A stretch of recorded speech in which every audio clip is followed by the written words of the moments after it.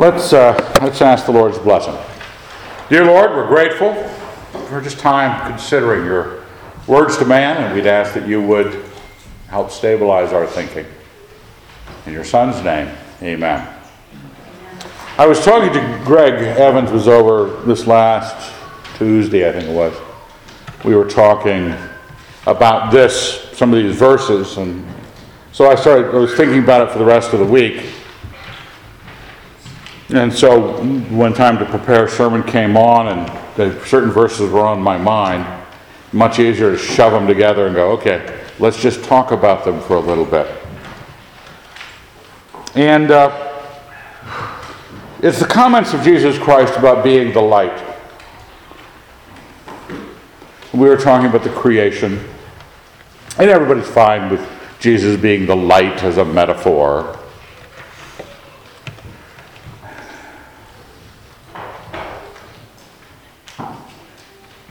But we were wondering, sometimes when you approach nature, when you approach knowing something, there are things, we presume that things have to be, that we can know are going to be polite, sensible, dignified things. We don't presume that any conspiracy theory is true. We don't presume that any myth is true. We don't presume any fairy tale is true. And it's just because it's not that they are true, it's just that they discomfit us. They're not in keeping with how we've decided to think, the ways we think, whether it's science or whether it's rationality or whether it's polite Anglo-Saxon behavior. But sometimes it's good to look at the scriptures and say, we already believe, okay, as Christians, those of us who are Christians, believe that a Jew, who probably was a woodworking Jew, who was killed by the Romans in the first century, not that he is a wise teacher, you could end up being, some of you are woodworkers yourselves. Some of you have shared many wise things with your friends. You could be a postal carrier and a wise man. Jesus could be a carpenter and a wise man. We're not talking about a wise man Jew who was a carpenter. We're talking about a Jew who was a carpenter, who was wise and was very God. Okay? It gets a little weird at that point. And in our claim about that, we tend to back away from it. This is the most startling thing we believe. It's Christmas time, right? We're a few more weeks and we get presents. All because of Jesus Christ in history. We're talking about something central to Western civilization. I'm not going to claim it is in the East, but here, Jesus, we date everything. I like the conceit of the scholars. It's now BCE. It's going to be the same date, but before current era. Not before Christ, before current era. We just don't want to remember that the current era is defined by, not accurately, it wasn't the birth of Christ, he was born about 4 BC. So there's another, what year is this? 2019, so it's really 2023. We could just adjust it. Whatever the case, it is central to Western civilization. Now, most of Western civilization doesn't believe what we believe. Fine with that. But for us who do believe that Jesus the Christ not only is the Son of the Blessed, like you could be the Son of the Blessed in your repentance, but is very God himself. And once you step into that role, you start saying some weird things. You start seeing things. And I made a little comment here at the top of the notes. Obscure lyrics, blinded by the light. Now some of you are older. You might even remember back always to American Pie. Remember American Pie? Anybody got the lyrics to that memorized? And nobody knew what it was about. And when Bruce Springsteen came out with Blinded by the Light, equivalently so. I printed some out because he is no John Milton. And she was blinded by the light. You know what the second line is? Men cut like a deuce. Cut loose like a deuce.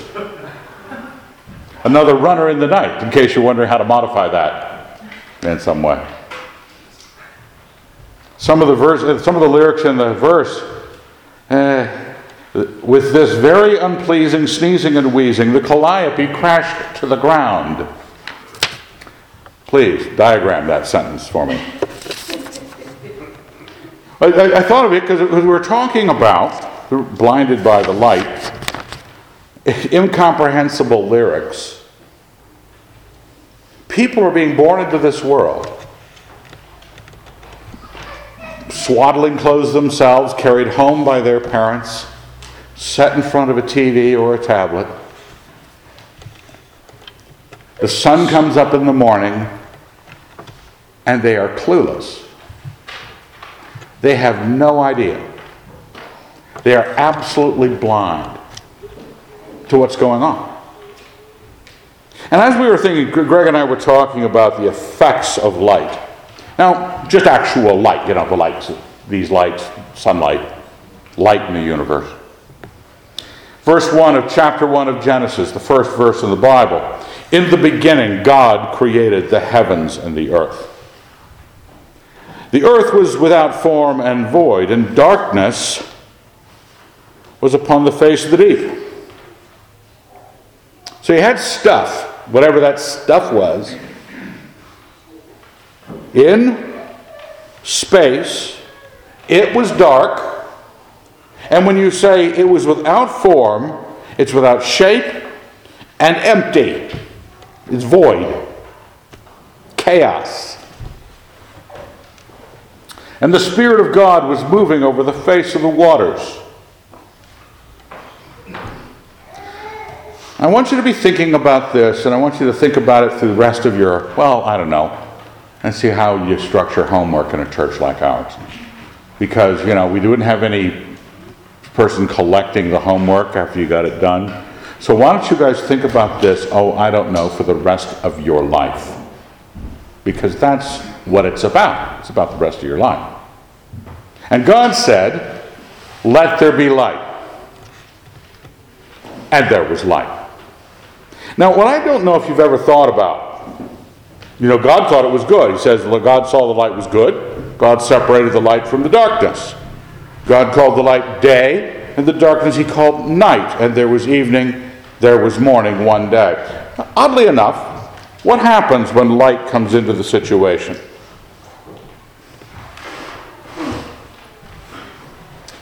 It is meaning. It carries meaning. It communicates meaning. Okay? Darkness is just absence. Darkness, you don't know where you stand. Now, we live in a lit world. We don't just have the light of the day and the night provided by the cosmos. We have invented light. I don't know who you want to credit, Edison or who's that other guy that lost? Tesla. Fake lights. Illumination. But I want you to be thinking in terms of what was coming into the world. Now we know as Christians, that's a Hebrew Old Testament structure of the creation. God made the heavens and the earth. They were formless and void. He said, okay, light this thing up. You have now a system of measure. You have to see your world to be able to have any correlative capabilities where the pieces that you now are recognizing as distinct. And we were reading through Paralandra in the readings this last semester, and there's that scene where Ransom is in this pitch black cave, or just at night on Paralandra on Venus, when the sun goes out, it's black, dark, hand in front of your face, can't see it. The sensation of not even being. Light is measure, is meaning, suddenly apprehensions start to happen to you because the light bounces off of everything and hits your eye, and suddenly the universe is communicating to you through that sense of sight. And you start trying to put it together. But that being put together is it's a big task. It's a huge task. It covers everything from the history of the universe to your place in it and what today is. How do you measure your universe? It matters how you view the light. Now, I don't just think that God is saying, let there be light, like whatever the physicists say light is. Is it a wave? Is it a particle? Is it something else in between? What are they up to? I don't know. I think they're largely clueless. They're just throwing things at the wall at this point. I wonder if it's Christ. You say, Evan, you're going around the bend here. I'm not saying this theologically as some sort of claim that the light was Christ. John 1:1. In the beginning was the Word, and the Word was with God, and the Word was God. You see a similarity to the first verse we read. In the beginning God created the heavens and the earth. In the beginning was the Word, and the Word was with God, and the Word was God. He was in the beginning with God. All things were made through him. So he's talking about the beginning. He's talking about the Word's participation in that. And in the back of your mind you're saying, why is he calling him the Word? Because this is the nature of creation of other. Meaning is able to be transferred. And you not only have the meaning himself, the Word, you have the means of that meaning. Everything was made, and without him was not anything made that was made. So all of that stuff, that formless void, the deep, the lights coming on, in that world, God had made, or the Christ, the Word had made those things. In him, listen to this, was life. And the life was the light of men. The light shines in the darkness, and the darkness has not overcome it. You know something's going on. You perhaps have heard sermons by other pastors before, connecting the first part of John to the first part of Genesis. It's really suggesting not that maybe historically that the lights when they came on in the first world was somehow physiologically connected to the soul of Jesus.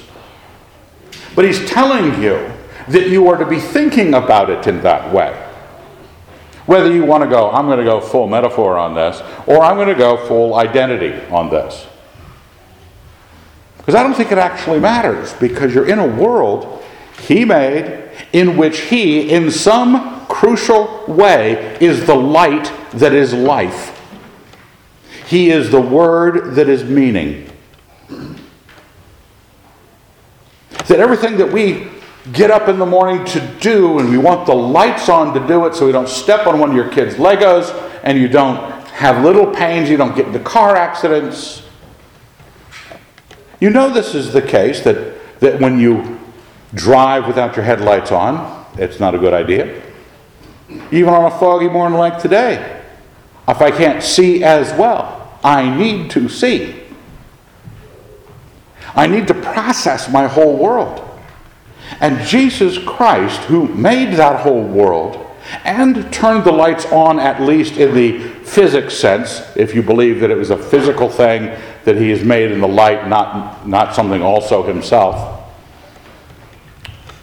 But he at least wants to be represented by that image. He wants you to choose light and the life that comes from it. When you stop to think of how much is done by light, look back at the creation account. You had day and night. Turning the lights on made a day and made a night. It also made a morning and an evening. It also made calendars suddenly. Meaning just cobbled, falling all over itself, everything illuminated, and that everything he's making in that light for you to see, measure, name, understand. And then, how much of you is alive because of light? How much of the plant kingdom is alive, able to do what it does because light falls on it? No, I'm obviously not a scientist.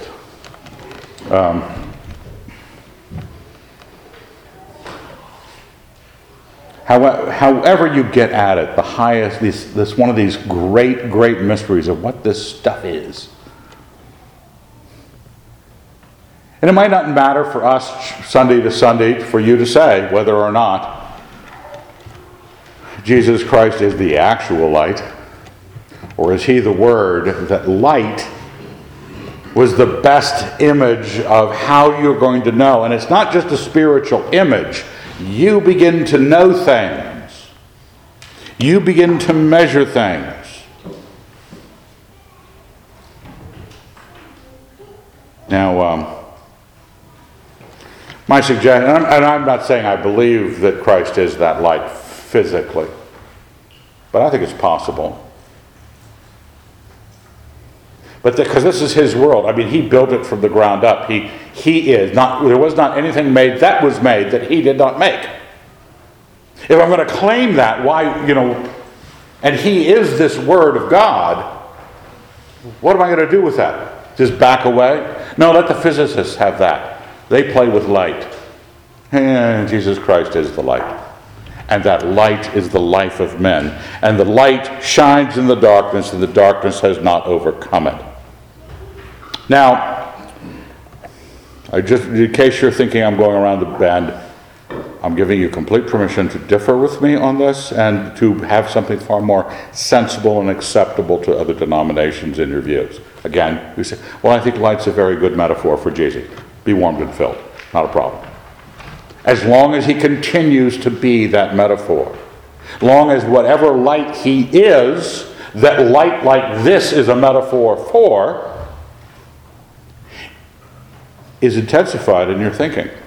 As long as you do get to a devotional good, not a devotional escape, because that's what metaphors are used for. I hate using the word for with the word metaphor, because it's difficult.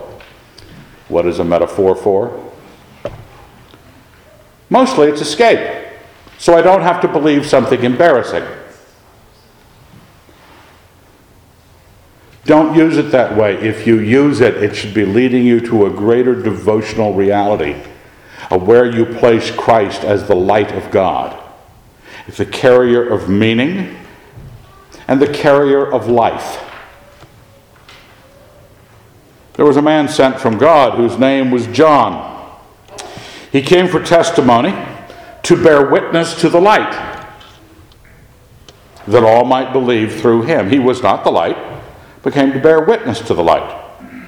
The true light that enlightens every man was coming into the world. This is why I say, if you make it a metaphor, which you're free to do, make sure that Jesus Christ is the true light of that metaphor. Sometimes we think when we make something a metaphor for a spiritual thing, we are suggesting to ourselves that the metaphor, that why we use it is because it's more true.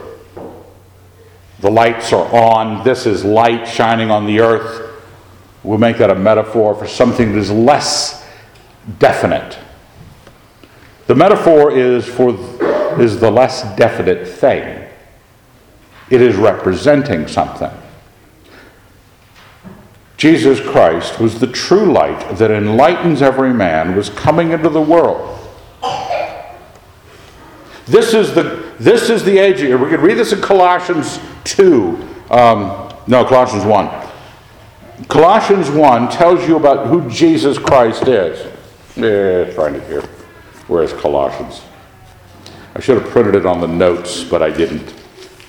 Colossians 1. He is the image of the invisible God, the firstborn of all creation. For in him all things were created, in heaven and on earth, visible and invisible, whether thrones or dominions or principalities or authorities. All things were created through him and for him. He is before all things, and in him all things hold together. He is the head of the body, the church. He is the beginning, the firstborn from the dead, that in everything he might be preeminent. For in him all the fullness of God was pleased to dwell, and through him to reconcile to himself all things, whether on earth or in heaven, making peace by the blood of his cross. You can't drive anything to any higher position than Christ has been declared to be. Whether it's by John, whether it's by St. Paul, whether it's in the Old Testament, New Testament, you cannot find a higher place to put Christ. He is this light. He carries this meaning. He is this word. He illuminates things, and you need, like John the Baptist, someone to say, look, that's the light over there. How do you handle this? He was in the world, verse 10. And the world was made through him. He says, yeah, let's go back. Genesis 1, first part of this very chapter in John. He was doing that stuff. He was making that stuff. And the world was made through him, yet the world knew him not. He came to his own home. His own people received him not. Can you imagine if Jesus Christ were not just a metaphor, but actually was the glory of God? Have you ever bothered you in some discussion with a friend who is a materialist or something like that, and they said, well, it says in the creation that the light came before the sun. They go, well, I don't know what to do with that. How do I get light without the sun? We're running around our little physics lab trying to figure out how light can exist without this. Maybe it's not that sun. Maybe it is the glory. I don't know. Doesn't say. Light was there before the source.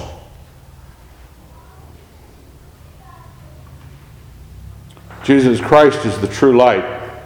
What the light came into the creation to do, and then was given a source by which to continue to do it. We have all sorts of escapes from looking at it. We don't. I came into the world that I made. If Christ is saying to himself, I come into this world. I made this light. I made this stuff, and it doesn't even see me. And to his own people, the people he had the biggest connection with, the Jews, and they received him not. But then he says something gracious. But to all who received him, who believed in his name, he gave power to become children of God. So we know our very salvation, those of us who are Christians, because we have seen the Christ, we have beheld his glory, we have understood the meaning, both of ourselves and of the world around us, that we are guilty of sin, that we need the forgiveness of God, and that we need to bow the knee, like Paul was reading this morning. We need to stand before the Lord of heaven and earth and fall on our knees and go, you are God and I am not. That's what we need to be doing. Because that's what the lights come on, you realize how wrong you had something. But people don't recognize it. But to those that did, they were born not of blood, nor the will of the flesh, nor the will of man, but of God. And the Word, verse 14, became flesh and dwelt among us, full of grace and truth. Now, I want you to think about those two things at least. There's far more to be measured in the cosmos than grace and truth. You can push everything under the truth category. Everything you could ever know. I would like to know how to tie my shoes. Now, I have tied my shoes for many years incorrectly. My wife has tried to show me the correct way to tie my shoes. I still don't do it correctly. This shoe always comes untied within, 15 minutes. She actually sometimes gets down on her hands and knees to help me tie my shoes. This is sad. Probably you guys know how to tie your shoes, right? Addison, Mark? Probably Wesley knows how to tie. You guys know how to tie your shoes? They come untied? You're not using Velcro, are you? Okay, well. We could all use some help here, folks. Tax time's coming up. We could all use some help. You ever been in a relationship with somebody of the opposite sex? We could all use some help. We don't know what's going on. We're dumb as a bag of hammers. Grace and truth, full of grace and truth, he has come, dwelt among us, and then it says, we have beheld his glory. Glory as of the only Son from the Father. It's suddenly that grace and truth is you might say, the meaning and life that light brings. Glory brings it. And again, whether or not you're thinking natural light is a metaphor, it's a mystery even as a metaphor, or whether you think there's some sort of actual connection between God himself and light itself, we have to realize that it's bringing the light, the true light that came into the world, is bringing grace, truth in a way for us to understand it. John bore witness to him and cried, "This is he of whom it is said, he who comes after me ranks before me, for he was before me." And from his fullness we have all received grace upon grace. For the law was given through Moses, grace and truth came through Jesus Christ. No one has ever seen God. The only Son, who is in the bosom of the Father, he has made him known. We come to meaning and understanding because the lights are on. Spiritually, devotionally, piously, purposefully, our lives gain purpose from us knowing what's going on because we have beheld the glory of Jesus Christ. Because in that glory is also his forgiveness, his grace to you and your sins, and understanding about what's going on in this world. Now, it becomes a problem in that people don't receive him not. His own people didn't receive him. The world was made through him, and they did not receive him.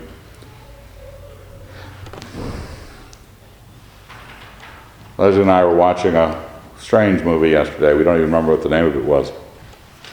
Sci-fi, action, thriller, moral lesson. I don't know what it was. At some point, they're riding on a train, and they've never been in a train with windows in it, and the windows are suddenly open, and it's light outside. Everybody's blinded by it, blinded by the light.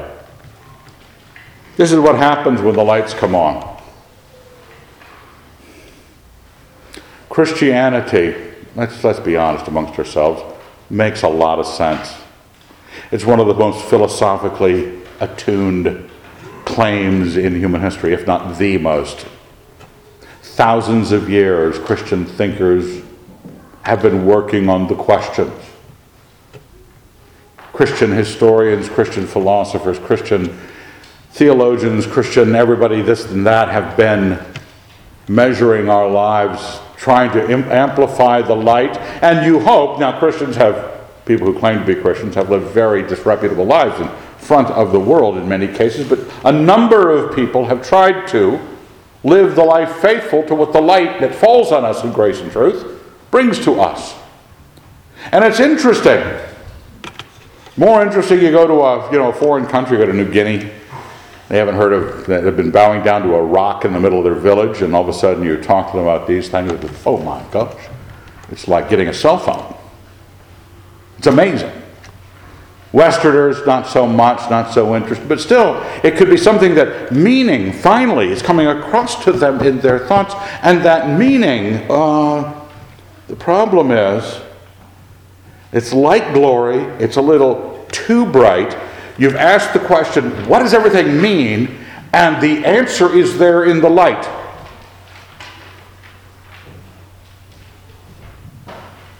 But meaning in life are grace and truth. And grace and truth are because we're stupid sinners.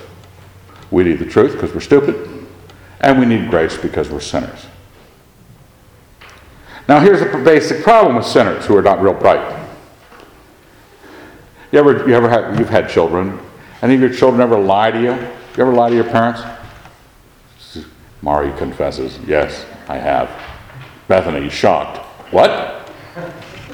Some of the lies are the best. because they think they've come up with something. A guy ran in, one of our kids the haircutting incident where the hair gets cut. And suddenly mother realizes, why is this big gap out of your hair when you came home from school? One of our children claimed that a little boy that she didn't know ran up behind her, now you know Michael, and cut her hair and ran off before she could see who it was. There's a criminal mastermind of a child there who prowling the halls of Logos School, cutting little girls' hair. And all it took was, let's pursue this a little bit. Pretty soon she's in tears, admitting she had made it all up. Pretty obvious she made it all up.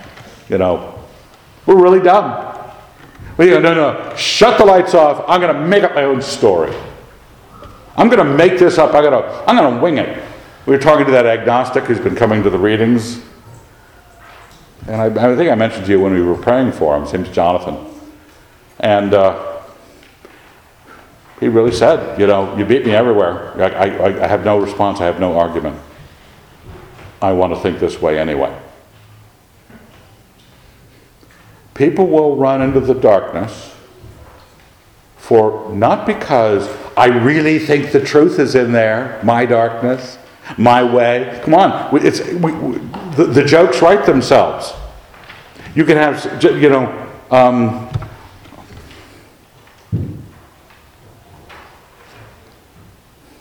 think it was a John Cleese joke. How do you make God laugh? Tell him what you think. It's silly.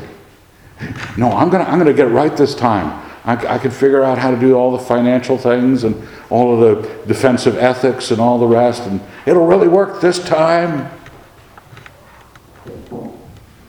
Why are we doing it? We're not doing it because we're pursuing truth. We're running away from truth because truth has a God at the other end.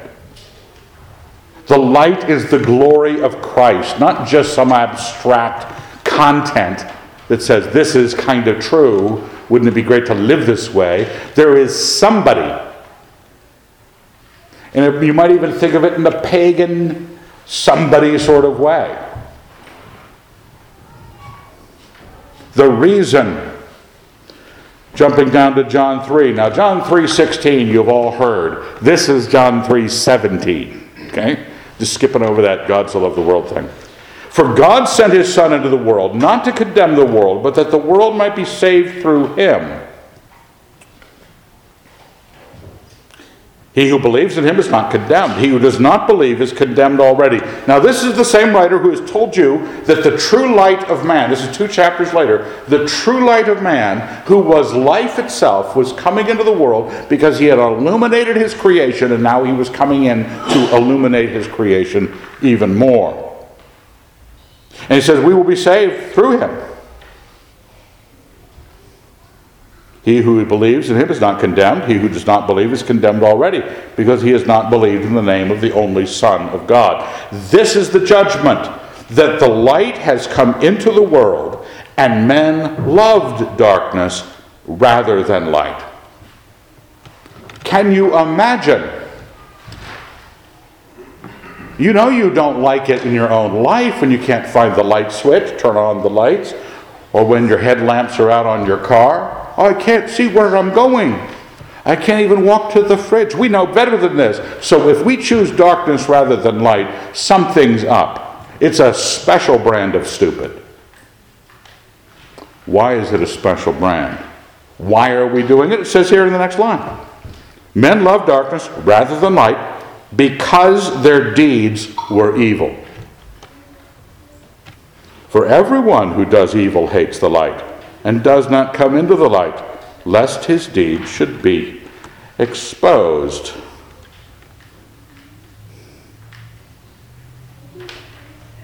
All of your evil has self-reward involved in it. That's why you're doing it. It features some desire. You are tempted when you're lured and enticed by your own desires. So anybody out there in the world setting up a storm is because they're following their own desires. And you kind of know that you're not in charge of the universe. You are not the light of the universe. You are not grace and truth to the universe. You're just hiding your own selfish little pursuit from the light, and probably hating the light in the process, because nothing is worse than a God showing up and embarrassing you because of what you've been up to. Meaning is bad for evil. So you keep it dimly, but you say, oh, it's not pitch dark here. We'll just keep the dimmer switch, turn down. And I will have, in that world with the dimmer switch on, it looks kind of like I could function almost, and maybe I could get up and pay my taxes and get to work on time and not be horribly a mess. But then you start talking to those sorts of people, and you were those sorts of people yourself. And you say, no, tell me your ideas again. Tell me what you're actually thinking it means. In this light, you probably figured it out. The lights are on, right? What happens? You end up becoming a sociology major. So you can hang out with people at a coffee shop and talk about meaningless ideas.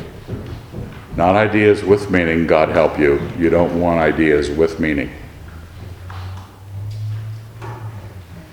On the left-hand side, I said John 8. I kept all these in the Gospel of John. Again, Jesus spoke to them, saying, I am the light of the world. He who follows me will not walk in darkness, but will have the light of life. We are avoiding it because we don't want this life of God's righteousness. That means you'd rather do what you want to do. I mean, everybody, the Al Geyer line, I want what I want when I want it, and I want it now. That's how we function. We're Christians, and so we want what the Lord wants, when He wants it. And when He says jump, we say, how high? That's what we're serving God. We are part of a kingdom. We must bow down like Nebuchadnezzar failed to.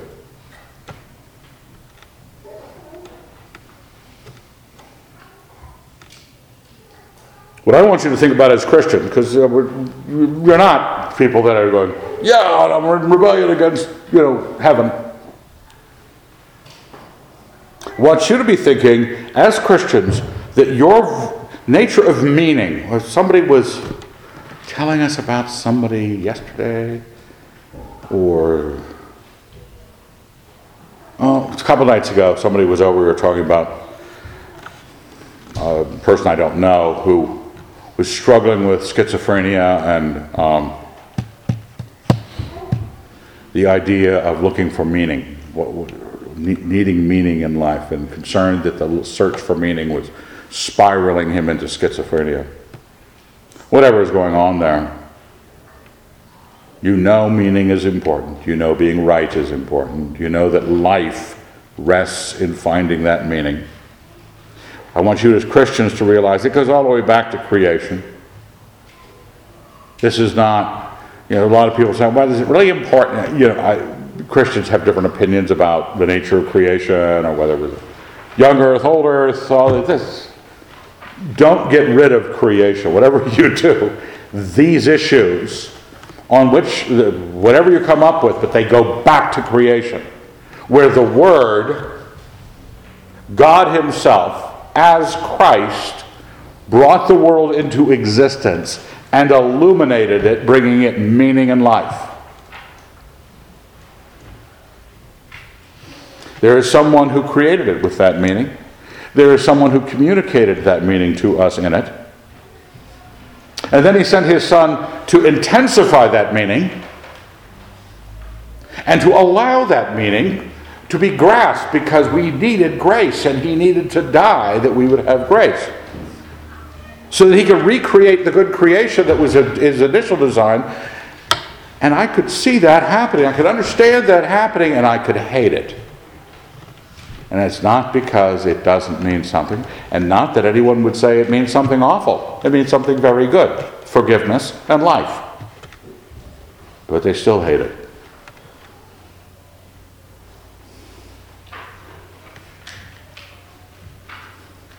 Jesus said to them, "The light is with you a little longer. Walk while you have the light, lest the darkness overtake you. He who walks in the darkness does not know where he goes." That's what you as Christians ought to be about. Checking under every rock that the light you have in Christ, so it'll illuminate it, you can correlate it, you can organize it, you can understand the world like no one else understands it. While you have the light, believe in the light. So I don't want you not thinking about the light. This is homework for the rest of your life. Believe that you are standing in the light, that you may become sons of light. That big in you, that it's not just grace and truth, but that you would identify yourself as part of the metaphor, if you're thinking in metaphoric terms. Part of the glory that we have beheld is in you. In John 12 it says, Jesus cried out and said, "He who believes in me believes not in me, but in him who sent me. And he who sees me sees him who sent me. And I have come as light into the world, that whoever believes in me may not remain in darkness." This is the big meaning, this is the big kahuna, I guess. If you see this, if you see the ultimate meaning in Christ, you have seen God himself. We see him who sent him in seeing him. This is what the light is for. You have beheld the face of God. When it says to Moses, when he's on Mount Sinai, and he asks the Lord, "I would love to see your glory," and God says to him, "No one shall see my face and live. But I will put my hand over you, I'll let my glory pass before you, and then I'll remove my hand and you can see my back." We've been given more. Moses was denied. We have beheld his glory. He is that light. He is that being. He is that agent in history that has come into the world as light to the world. And you gathered together in North Idaho on the edge of civilization, have beheld that glory. We've had that meaning. We have seen that God. And if we are meditating on this, when we look at the light, we're either saying, "I got to hate this light," or it's "God help me." And that's the end of it. God help me. So we as believers ought to represent that light faithfully and know what a grand theme it is in everything before us and everyone we're in front of. So let's pray. Dear Lord God, we're grateful that your light in your world has shone in such a way that we could look upon all things and know. And look upon all things and forgive and be forgiven. And that your goodness and your being can be apprehended. We'd ask that we would find ourselves falling to our knees in worship of a God like you, and that others who do not worship you would see us and the change in us and the lives lived in the light and envy us. In your Son's name we pray, amen.